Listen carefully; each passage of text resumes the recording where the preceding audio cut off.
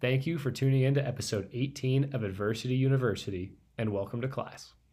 What's up, guys? This is Garrett. We just finished episode 18 with Justin Armour. Great episode. He's a product of Manitou Springs, which is about 15 minutes away from me and Sean here in Colorado Springs. Sean was talking to his chiropractor about our podcast and what the big spiel was, and he said that Justin would be a great example and a person to interview. I guess they grew up together and went to high school together. We had reached out via email to his restaurant. Luckily got a reply. We did the interview down there today in person. What a great guy and a great interview. I was very happy that, a guy that had won a Super Bowl in the NFL, and it goes along with everybody that we've interviewed. Everyone's so down to earth and so humble, but through everything that he's gone through, he didn't have one bad thing to say about the bad things that he went through in his life. He always found a way to take away a lesson from it and use it to better himself and even the kids that he teaches or his own children as well. Sean, what did you think about Justin? I agree. The big takeaway for me today was perspective. You look at it, we get into his interview at 29 years old, he was set. Super Bowl champion, had a lot of money, obviously, from his career and his hard work he had put in, and the way he looks at the circumstances he had to face are really admirable, and he's really happy with his life because he focuses on the right things. He could be really upset that people have done wrong to him, and he could be really upset that people in his family are no longer with him, but he's not. He focuses on what he can control and just really making sure that his relationships are a focus in his life, because he told us that when his restaurant was about to flood, he sent a group message to the guys that he hangs out with every Monday night. And within 5 minutes, 6 of them were already at the restaurant helping him throw sandbags up to stop all the water. So relationships are very important in life. And the perspective he's had is what keeps him able to focus on those relationships. They keep a priority because he's not a woe is me guy. And all right, here's the circumstances. What can I do to get myself in a better place? It wasn't verbatim, but I think a lot of what he said went around the topic of God has a plan and to trust the process. And he really has. Like I mentioned earlier, everything he's gone through, he always brought it back to this is what God wanted for me. And he didn't think that I needed what I had, or he was teaching me a lesson there. So a very religious guy and very honorable and humble guy, and we were really happy to do the interview with him. And I'm sure you guys are going to like it just as much as we did. Let's kick it on over to Justin Armour. The Colorado Rampage are excited to announce a player development partnership with Power Edge Pro Hockey. PEP's reactive countering training concept is the type of innovative skill development that will greatly impact our organization. Developing players to the next level is the Colorado Rampage's #1 priority, and incorporating PEP hockey into our training will help us get there. Visit their website at corampage.com. That's corampage.com. Be better today than you were yesterday, and join the herd. Today's guest was a dual athlete growing up. He won a state track and field championship in the spring of 1990 and a football state championship in the fall of 1990. As a junior in college, he was selected as all Pac-10 second team, and as a senior, he ranked 9th in the nation in receptions. He set a Stanford career record with 2,482 yards receiving, academically had a 4.0 GPA in college, and was the valedictorian. Next, he was drafted in the 1995 NFL Draft by the Buffalo Bills and highlighted his NFL career with a Super Bowl 33 victory as part of the Denver Broncos. Welcome to Adversity University, Justin Armour. Thank you.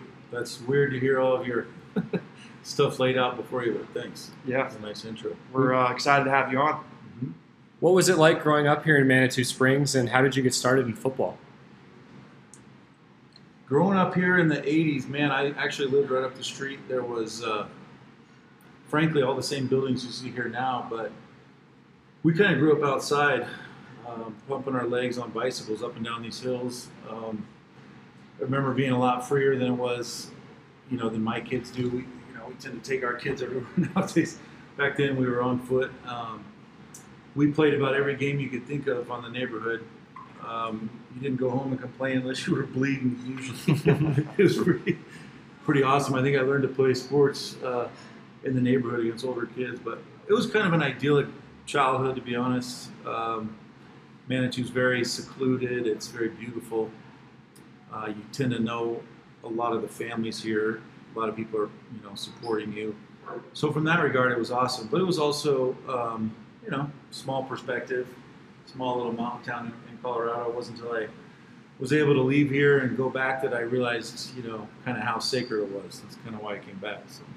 Yeah, really cool. I've noticed that too, just going away to play junior hockey. I went to Texas, you went to Wisconsin, and then we both played college in Pennsylvania. There's nothing like coming back to Colorado Springs. It's gorgeous here. Nothing quite like what you see, and just obviously the climate is incredible too, Yeah. so. No, it's beautiful here, and that's obviously why we come back to train. He lives here, but just a great place to be. So you grew up in Manitou. You played your high school here in Manitou Springs. Mm-hmm. Then you decided to further your education and playing career at Stanford University. What was the recruiting process like for you, and why did you pick Stanford? Well, I was a pretty big kid early on. My dad got me involved in a lot of national level basketball, well before I was in high school. So when I showed up to try out as a freshman, I was as good, if not better, than most anyone. I'd already been dunked on by Chris Webber and a few people in 7th and 8th grade, so I was kind of used to pretty high level hoops, at least. When I got into high school in Manitou, we were really a powerhouse back then. When I was a freshman, we won the state championship in football against Fountain Fort Carson, believe it or not, which is now a 5A school. Yeah. As a freshman, we didn't lose a game in football. And not one of us, including myself, even suited up for varsity back in 1987. We fast forward today, if you're over 6 feet tall and weigh 120 pounds, you're playing varsity football from the get-go. So it was different. We'd have 65 guys out, and I think there was a lot less to do back then. I think that in general, young people were way more committed to the weight room and things like that because it was something to do away from home. Your experience growing up was just way different. I felt like we were way more into things like that. We competed more outside of school, just around the neighborhood. But overall, it was a fun place to go to high school at that time. We were really well known in girls volleyball, football. We were good in basketball. We were good in a lot of sports, so it made an exciting school to be at if you were someone that loved sports, which I did. I always had. I'd always been competitive as a little kid, and always wanted to play a game or, go out and throw. So it was just something that was in my DNA, kind of. But Manitou was a fun place to play. My high school basketball coach coached my son for the final season of his 32-year career. That's awesome. That was kind of cool. And now he's coached by my coach's son, who's now the coach at Manitou. So there's a lot of cool synergy like that with Manitou. It's just a nice place to raise family, and that's kind of why we're back here now. Yeah. How did you end up playing football? It sounds like you were very serious about basketball early on. I was. I kind of got reluctantly pulled into football. I really had not that much interest in it. I didn't like the physicality of it necessarily, even though I was kind of a brutish basketball player. But I could tell early in my sophomore year, the coach said, we want you to. I had a pretty good freshman campaign on our freshman team, so they kind of stuck me in the starting lineup pretty early, and I was really reluctant. He kind of talked me into it. I was scared, primarily. Everyone back then lifted weights. We had 5 300-pound bench pressers on our team back then. Wow, I don't think there's a kid in the high school that's benched 300 pounds in 10 years. Yeah. So, guys, I don't know, it was a little bigger and faster. But the coach knew I was pretty big and fast, and he kind of forced me into a game early on. I had some success early, and I always kind of started to enjoy football more. The older I got, the more I realized I wasn't that special as a basketball player. I was like a 6'5" center. I'd always played inside. I never really faced the basket, so I didn't really have very good handles. But I was tough. I could go in and battle and play good defense. But at the college level, when I got there, they thought I was a 1, 2, or 3. And I'm like, I'm really actually an inside player. And they're like, no, you're not. You're pretty short and stubby. So I don't know. I just kind of loved competing. And when I was a sophomore, or when I got to Stanford, they moved me from quarterback to receiver right away. because a lot of receivers got hurt. And I could tell I was athletic, so they just kind of rammed me in there. And again, I didn't really think much about it. It wasn't that I was not going to be a QB anymore. I didn't really care. I just really wanted to play. I just wanted to play on the field, be in the game. I mean, I never really was focused on a position or anything. So, the team I played for at Stanford, my second year, Bill Walsh came in there, one of the most legendary coaches of all time, put me at a position that really was highlighted in his offense because I could learn a lot and absorb a lot, and he liked to run a lot of different formations and whatnot. Guys were faster than me, but he liked me in there because I wouldn't drop the ball and I didn't make mistakes. I was always in the right spot.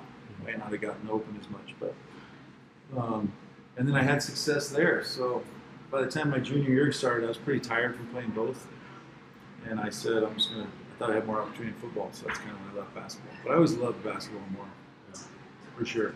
You talked about getting moved from quarterback to wide receiver, and then prior to your senior year at Stanford, they actually tried to move you to tight end because of that speed you talked about. Yep. What was it like playing on the line in spring ball, and how did you take your career into your own hands to get back where you wanted to be?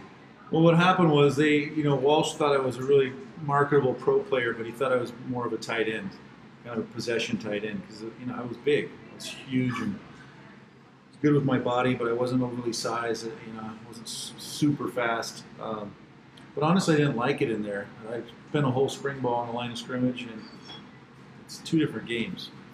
I was a basketball player. I like being out in the open field, boxing guys out, going for balls, being a part of the offense. I was just getting my butt kicked basically on the line of scrimmage. But I was definitely a yes sir coach type kid, and I suited up and did the best I can, but I secretly didn't want to play it.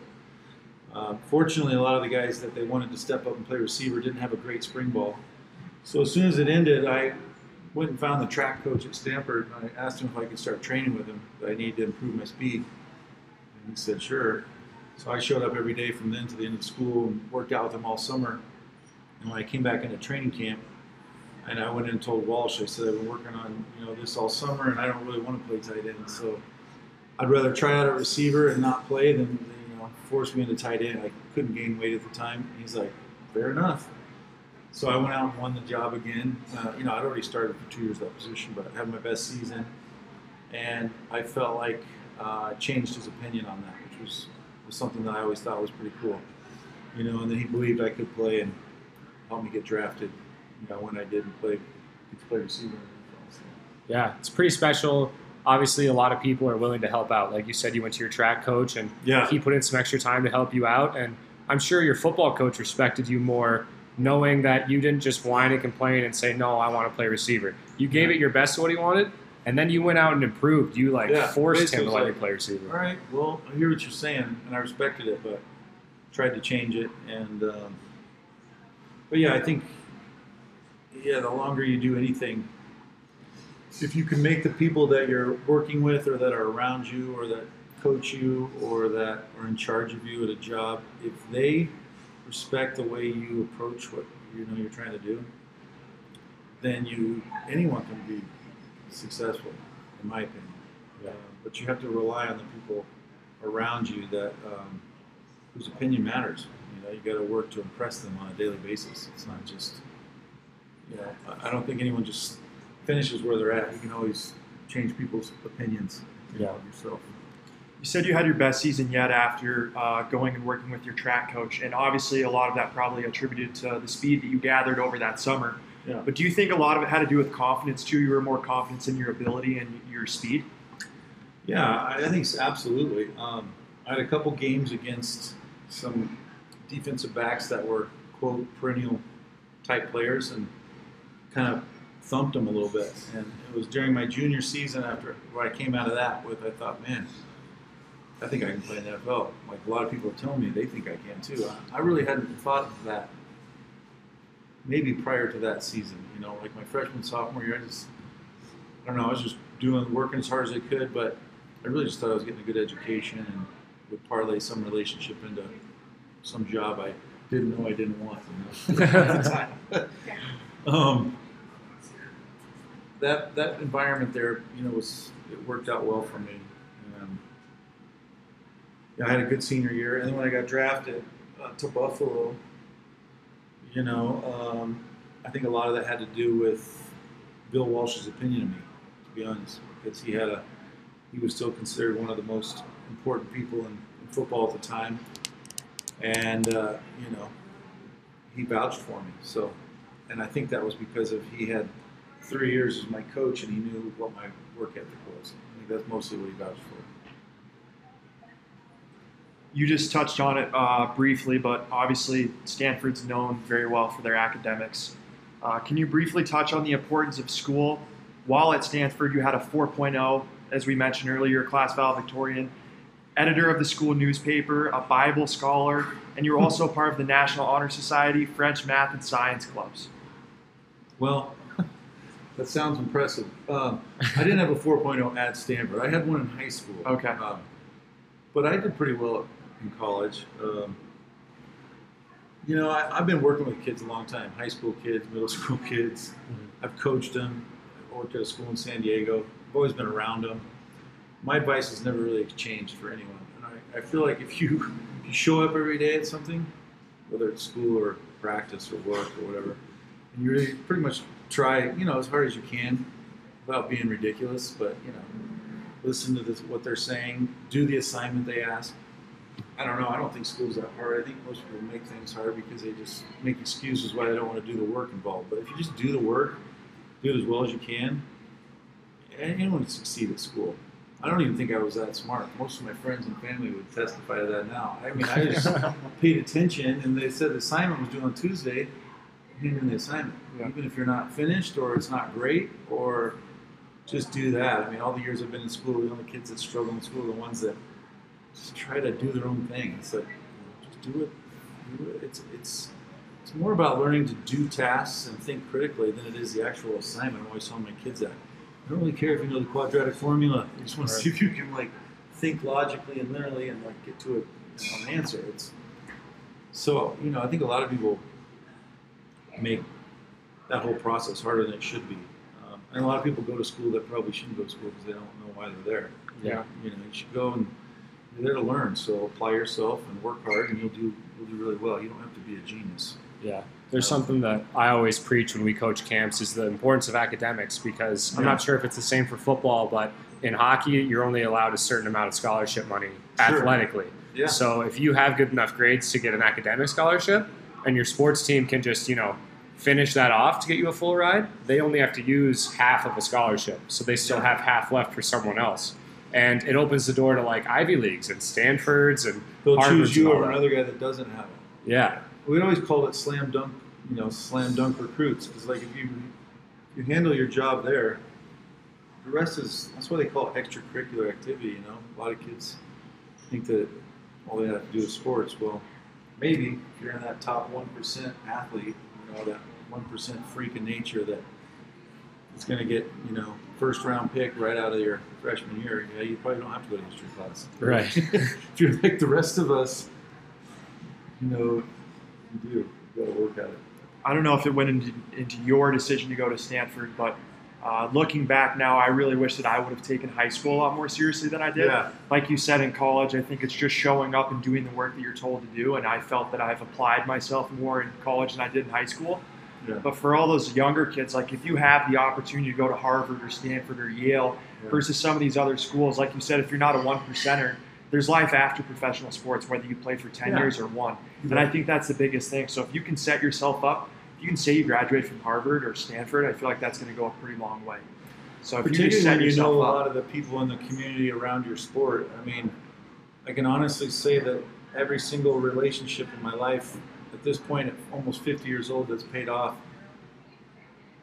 has basically I met through my involvement in sports. I mean, from being a coach that you knew, or people you played with, or just your reputation as an athlete. People realize how much hard work goes into something like that, and it speaks for you before you walk in the door. But you're absolutely right. If you can enjoy an athletic career, maybe it doesn't look professional.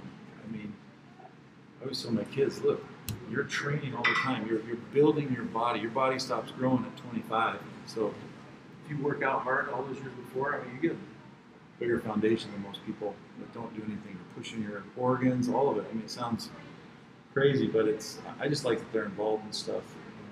It's kind of why I make them play, and now they enjoy it too. The love of competing goes a long way. Yeah, absolutely.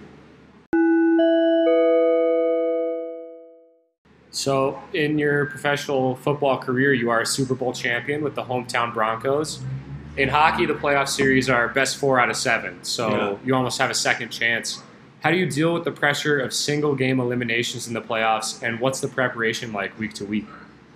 I would say the playoffs in football kind of represent your entire career, in that it can end in any day. Yeah. You can show up in your locker room one day and there'll be a note that says, "Come see Coach whoever." It's usually a bad note. Yeah. The collective bargaining agreement, the way it is in football, is you negotiate up front signing bonuses. And that's really the only thing you're guaranteed in your contract. You could be cut shortly after that.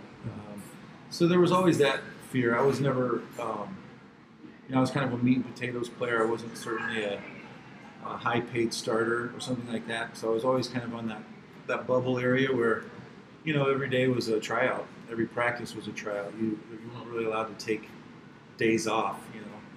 When you're really sore in camp and the coach is on your way to breakfast and he says, "Hey, Armour, how you doing?"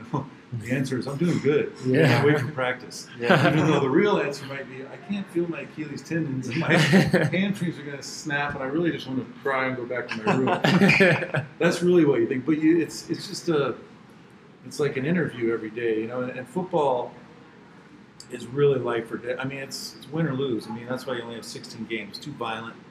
It isn't this prolonged thing. Everything's, geared towards that. I think in the pressure of it's intense. I know on the last day when I realized I was signing my severance and saying I was going to move on.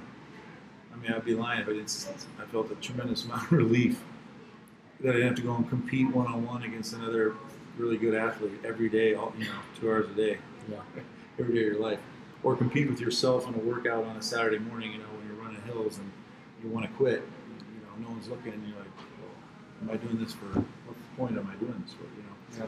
All those tests that you had to put yourself through on a regular basis to be an athlete like that. It was, when you're done finally, it is a relief. What you realize then is after a while, your personality reboots and you just start focusing on something else. It may not be one-on-one competition, but now you have a baby. You're one-on-one with that. Right. So you kind of take the same intensity to whatever you're doing, but football is, that's why people don't play forever. It's pretty intense. Right. So specifically to the Super Bowl, you have that 2-week gap rather than the normal 1-week gap. Yeah. Is the intensity really ramped up, or have what you've been doing so far, it's been working, why change it, I would say more B. Okay. I think at that point you're so surprised you're there as a group, that you just kind of keep doing what the coaches are preparing for you, and you try to stay physically ready and just go compete, that late into a season. And I was fortunate enough to be on the Broncos the year after they won that first Super Bowl with Elway against Green Bay in San Diego. Mm-hmm. You guys might not have been born yet. So I joined the team that following year, and I was on a lot of teams, but almost from the very beginning of that season, I would think to myself, like, we're really good. Like, we're going to beat most people. Yeah. And we didn't lose a game until 14th week when they sat all the starters, because we already had a first-round bye in the playoffs, and I got to start. We lost against the Jets. That was great. Took over McCaffrey's spot. But, I mean, it was in the playoffs. But my point is, it was, it's a good game. Football's a good game because it requires a lot of, intensity for sure. I think sports are in general. Me and Sean talk about all the time how, we obviously love the game of hockey and it's been so good to us, but it's just the life lessons that you learn and the memories that you create with your teammates and your friends that'll last a lifetime. And we're so the grateful places for you the get to sport. go, and the people you'll have met. And in my experience, now that I have a restaurant, I hire a lot of kids in the summer. Almost 100% hire kids that play sports. Yeah. They're better at taking instruction. They're better at taking a little criticism. They don't really get super sensitive. They either work hard. They're not used to they're used to being on a team thing. They're just, they're hustlers. Yeah. Athletes are hustlers. And I don't know, at least the world I grew up in, hustling was a tremendous value. Nowadays, it's probably not as great a value, but you can hustle online now. Which is kind of hustles. You talk about hustling and the work ethic, and you played with some tremendous players, John Elway. What are some of the things that they did to really stand out above the rest? A couple people stood out to me, probably more than most. I would say Bill Romanowski. He was a kind of a controversial linebacker figure, but played 16 years at outside linebacker without missing a game. He had that incident where he spit on a player and became a big to-do. But in my opinion, working with a guy like him or an Ed McCaffrey, these guys were real pros, the way they approached what they did. It was the first time I witnessed like professional football player. I'd always been a football player since I was a little kid. Like it was just something you did. You didn't really define yourself as a football, Watching those guys and the way they went about their business was a whole new level. Particularly with Bill, and he wanted every guy on the team to be excellent. He would hire trainers and nutritionists, and he would pay for them to service the team, and we could use them to our disposal. And then the way that they would prepare for a contest and how they would know every detail about who they were playing and the guy guarding them, the guy they'd be working with. They'd know all of their, go-to moves that they would use early on in the game, and then the moves they would use when they were tired. I'd never seen anyone prepare for one game quite like that. And when I saw that, I knew I was seeing. That's why these guys are great. That's why he's a Hall of Famer. That's why Ed McCaffrey was that way. Just the way they approached the day-to-day grind of it. It was no more, hey, we're football players. It was, I'm a football player. I have a family. This is my livelihood, and I'm going to take this as serious as a guy takes any job, And I think that was a really impressive thing to see. I'd say the guys that I played with that were the most impressive. They brought that kind of work ethic and energy, and then they brought everyone along with them. And that Broncos team had that year in 1998, we had 10 or 15 guys that way. You had Elway, you had Shannon Sharp, you had Terrell Davis, and you go on the other side, had Steve Atwater and Bill Romanowski, and Ed McCaffrey and Rod Smith were the two wideouts. And it was just even the center, they just didn't make mistakes. I've never been in a practice situation where the starters did not make mistakes. In terms of, they're never off sides, they were never in the wrong filling lane when they were blocking, they were never running the wrong route. There was none of that. It was perfection. And when you saw that happen, you realized the biggest difference was the way that they prepared for it on a daily basis. That was the big. I played on other teams with really good players, but I really witnessed professionalism that year in Denver with some of those guys. They were impressive. It was a fun team to be a part of. Switching notes a little bit, sometimes family burdens become our own. Your brother had to go to rehab because of a drug addiction. Can you briefly touch on how this affected you and how you maybe use it as a learning lesson that an excessive amount of drugs or alcohol can lead to a dark road? Yeah, it was mostly my childhood. He was a very bright kid. He was 3 years older than me, and my parents split up when I was about 8, so he would have been about 11. Entering middle school, and he was always kind of a charismatic leader type kid, and he kind of got involved with some guys that, he told me many years later that they just split a beer out of one dad's refrigerator at a sleepover. It seems pretty harmless, I always tell kids the story. And, a couple weeks later, then they each took a beer.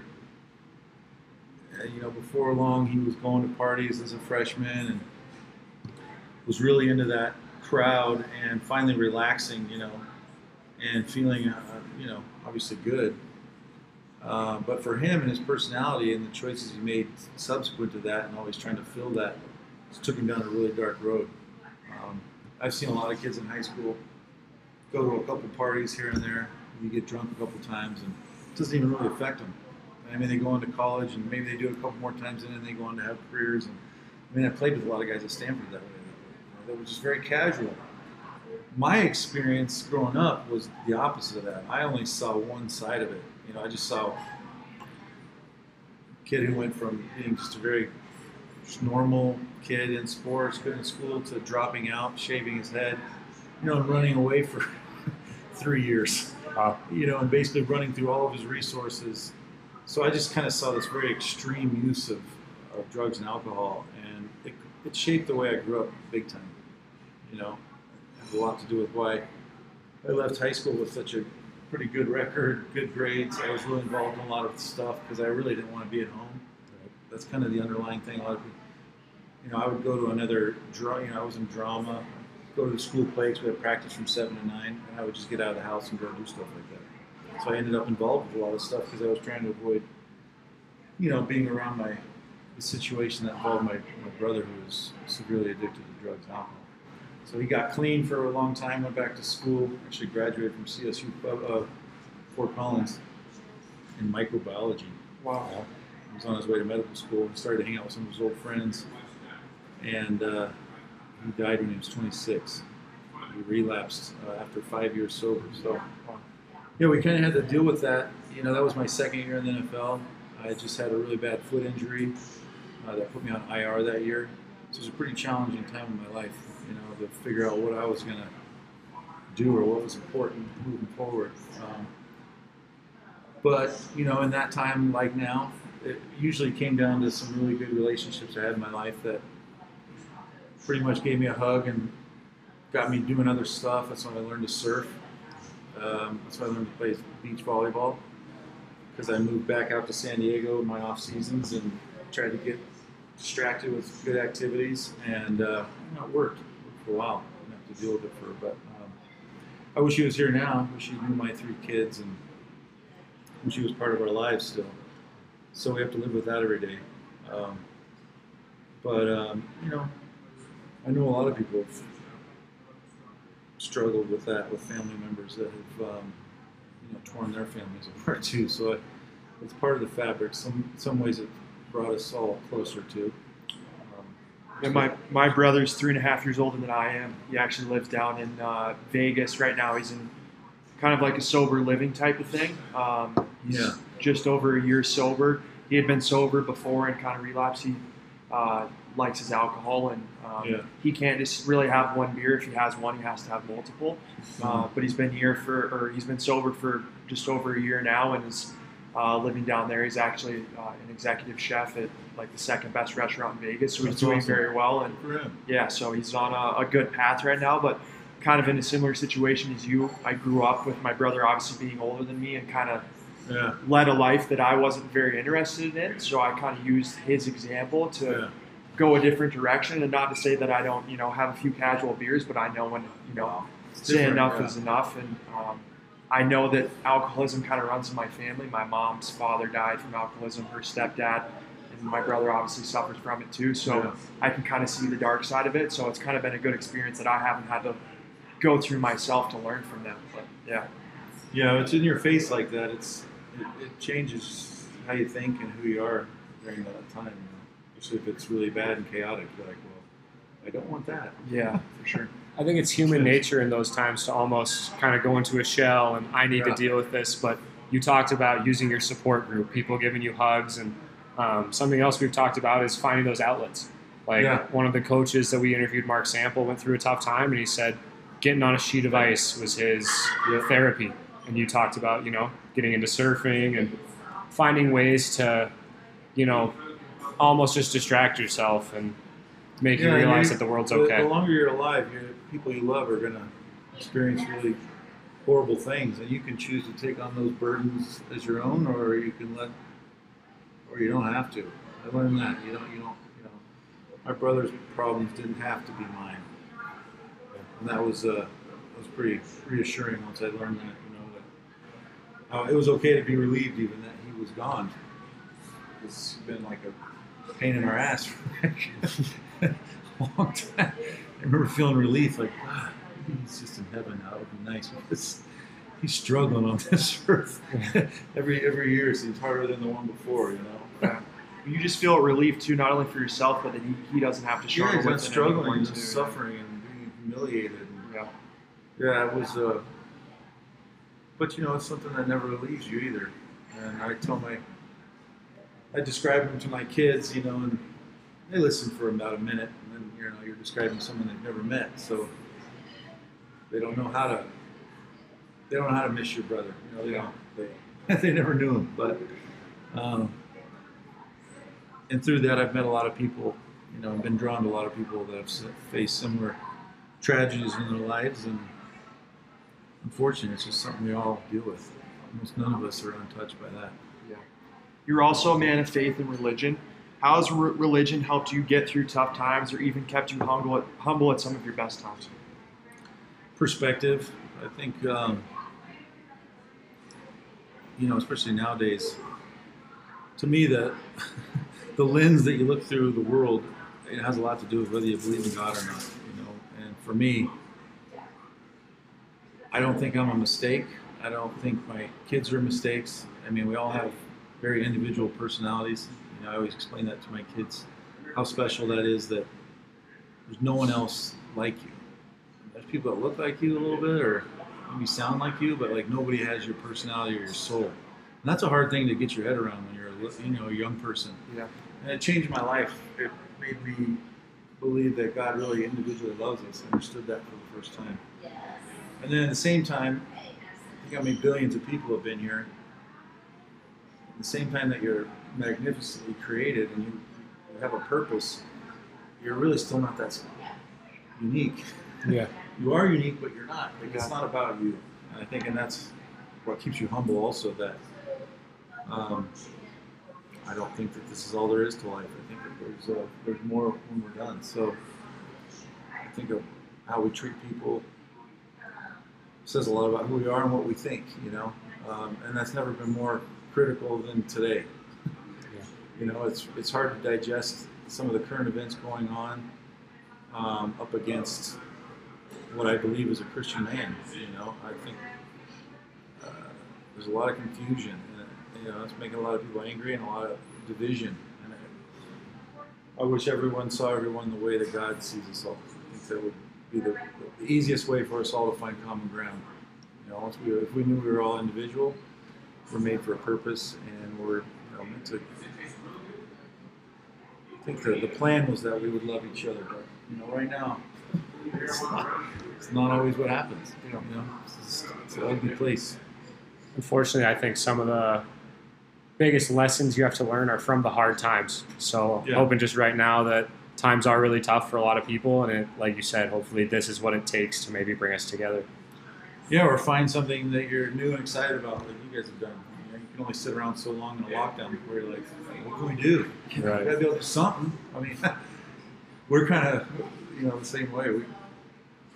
My kids started working on our verticals because they both play basketball and my daughter plays volleyball. So we bought a vertical system, started working out every day. You know, just whatever it is. You know, people are in a weird place right now. Everything that they've gotten used to is now pulled out from underneath them.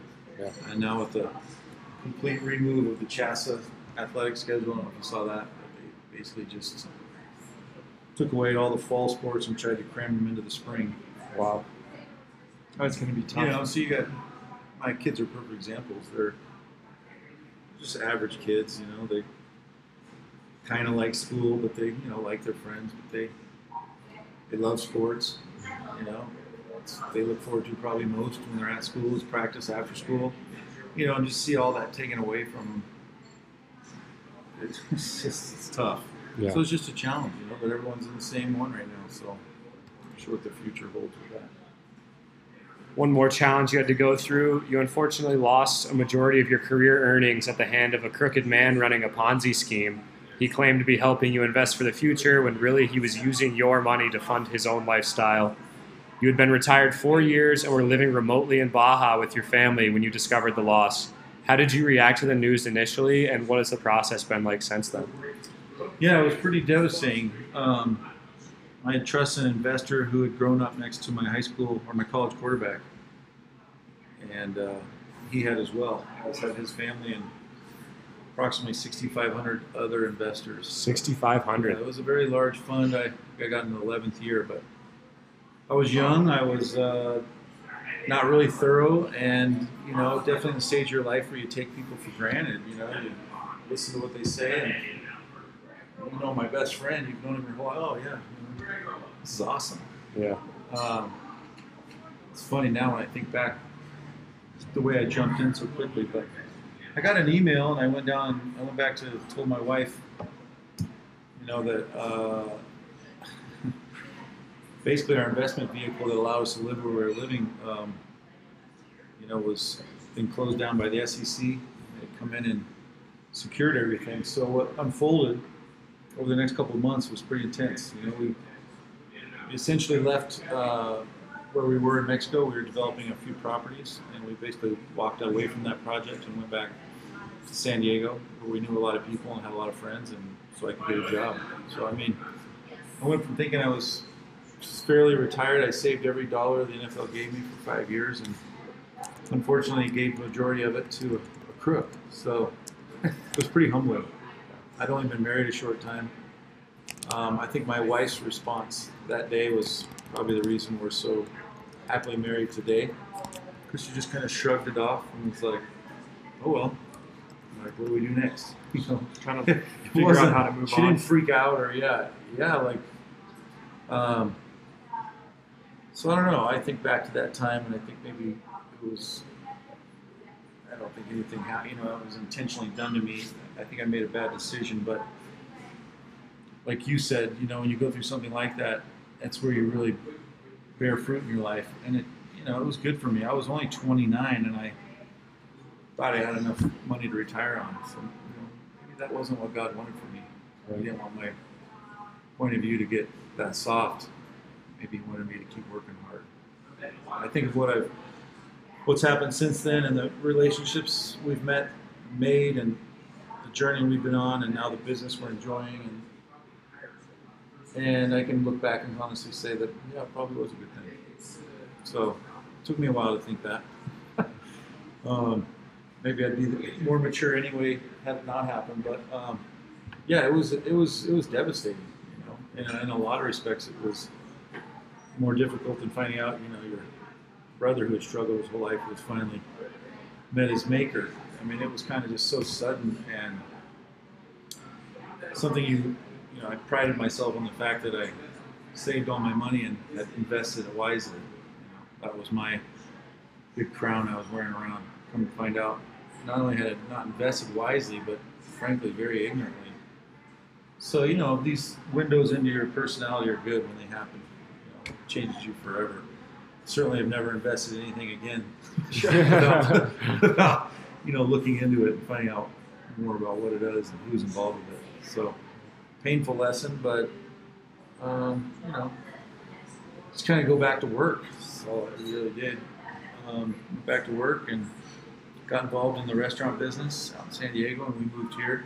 Knew that's what we wanted to do. So again, started with a good team of people and went for it. But I think the underlying thing and all that is just you just got to work at it and not get discouraged. What was it like opening up your own business?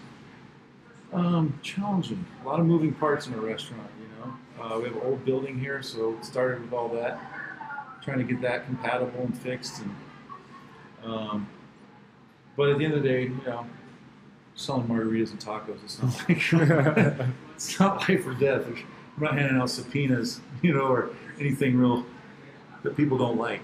Right. Every now and then you get some gal in here that doesn't like the date she's on, so she'll leave you a 1-star review. But we can live with that. It's fun. All my children work here. All of their friends work here. All of my friends' wives work here, or they work here. It's kind of that kind of deal. On the weekends, half the place will know each other. So, if anything, we enjoy the fact that we've created something that our neighbors love and use a lot, and consider it their kind of local hangout spot. Yeah. So that's cool. We're closed on Mondays. There's a small group of my friends from high school that usually come in here on Monday nights and have a few beers and watch whatever game is on the TVs. If it's closed, we call it Mantina Night. Mantina. It's famous. Yeah. I was in Mexico recently while my property was flooding, and all I had to do was send out a text on the Mantina thread, and I had about 6 guys at my property with sandbags, Wow. fixing the issue in about 5 minutes. So. Awesome. Yeah, that kind of stuff still goes on here in Manitou. It's pretty cool. You definitely have a lot of people you can call and drop of a hat if you need help or whatever. Yeah. Maybe that is one of those silver linings from your unfortunate event when you were 29 is Now Yeah. you're able to teach your children the value of work ethic, and you're Sure. able to provide jobs for the community. And like you said, it's helped keep those relationships with your Mantina friends alive. Yeah, no, for sure, and it's fun. You know, at the end of the day, it's actually pretty fun. We have our headaches here and there, but it's a pretty fun business. You know, and we're fortunate to have a really good staff. So the better your staff gets in this business, the less you have to do. Yeah. So I'm enjoying year 11 right now. We have such people who've been here for like 8 years that frankly are a lot better at the job than I am. You pretty much let them do what they want. Yeah, you know, it just comes down to people. You get the right people in a business, and the business is a big business. You know, get the wrong people in it, it can be a pain in the ass. You know, so it just comes down to surrounding yourself with people who kind of have the same goals and same spirit, I guess, the same heart about, you know. I always look for staff that have friends or family, you know, especially kids that they love. I mean, anyone committed to a family is usually a good worker. That's kind of what we found. So, but it's good. Hopefully, we can do it for another 10 years. Yeah, we hope so too. Yeah. If you can go back and give your younger self a piece of advice, what would it be? Well, that's a good one. You know, I would just say, tell myself to enjoy the ride more. I tended to be a little high strung, you know. I had a big, you know, timed competition and off season workouts, you know, on a Saturday morning at 7 a.m. I might not be able to sleep that night, you know, things like that. If I could have enjoyed the process more, not been quite so uptight along the way. But overall, I don't have any regrets. I feel like I slowed down enough to spend a lot of time with people and friends, and I feel like all of those relationships have really, you know, multiplied my life today. I'm still friends with a lot of those people. You know, all my original friends in my 20s all have kids now, and we vacation together. And it's, you know, they're rich relationships with people you've known through 3 decades of your life. You know, I think those type of threads in your life, if you can create those, I think it makes your relationship more meaningful, your marriage is more meaningful. If you have, you know, really good people in your life that have been there for a long time. Yeah. It seems to me to be the biggest sign of a successful life. A lot of people that love you, care about what you're doing, would help you in a second. You know, that kind of thing. I think it's amazing that you found such great relationships and you realize the importance of those. And we can't thank you enough for coming on the episode and helping our listeners gain some wisdom from you so that they don't have to make some of those mistakes on their own. And we wish you nothing but the best here at the restaurant. And thanks again for coming on. Appreciate it very much. Nice to meet you guys. We're open Tuesdays through Sundays, 11 to 9 every day. So. Yep. Perfect. We're gonna have to come down and have some tacos and Happy hours margaritas. 2 to 5. You guys, you're eating on the house right now. You got time. Yeah. You got time? Crystal Park Cantina, Manitou Springs, Colorado. You don't have to go till noon or 2.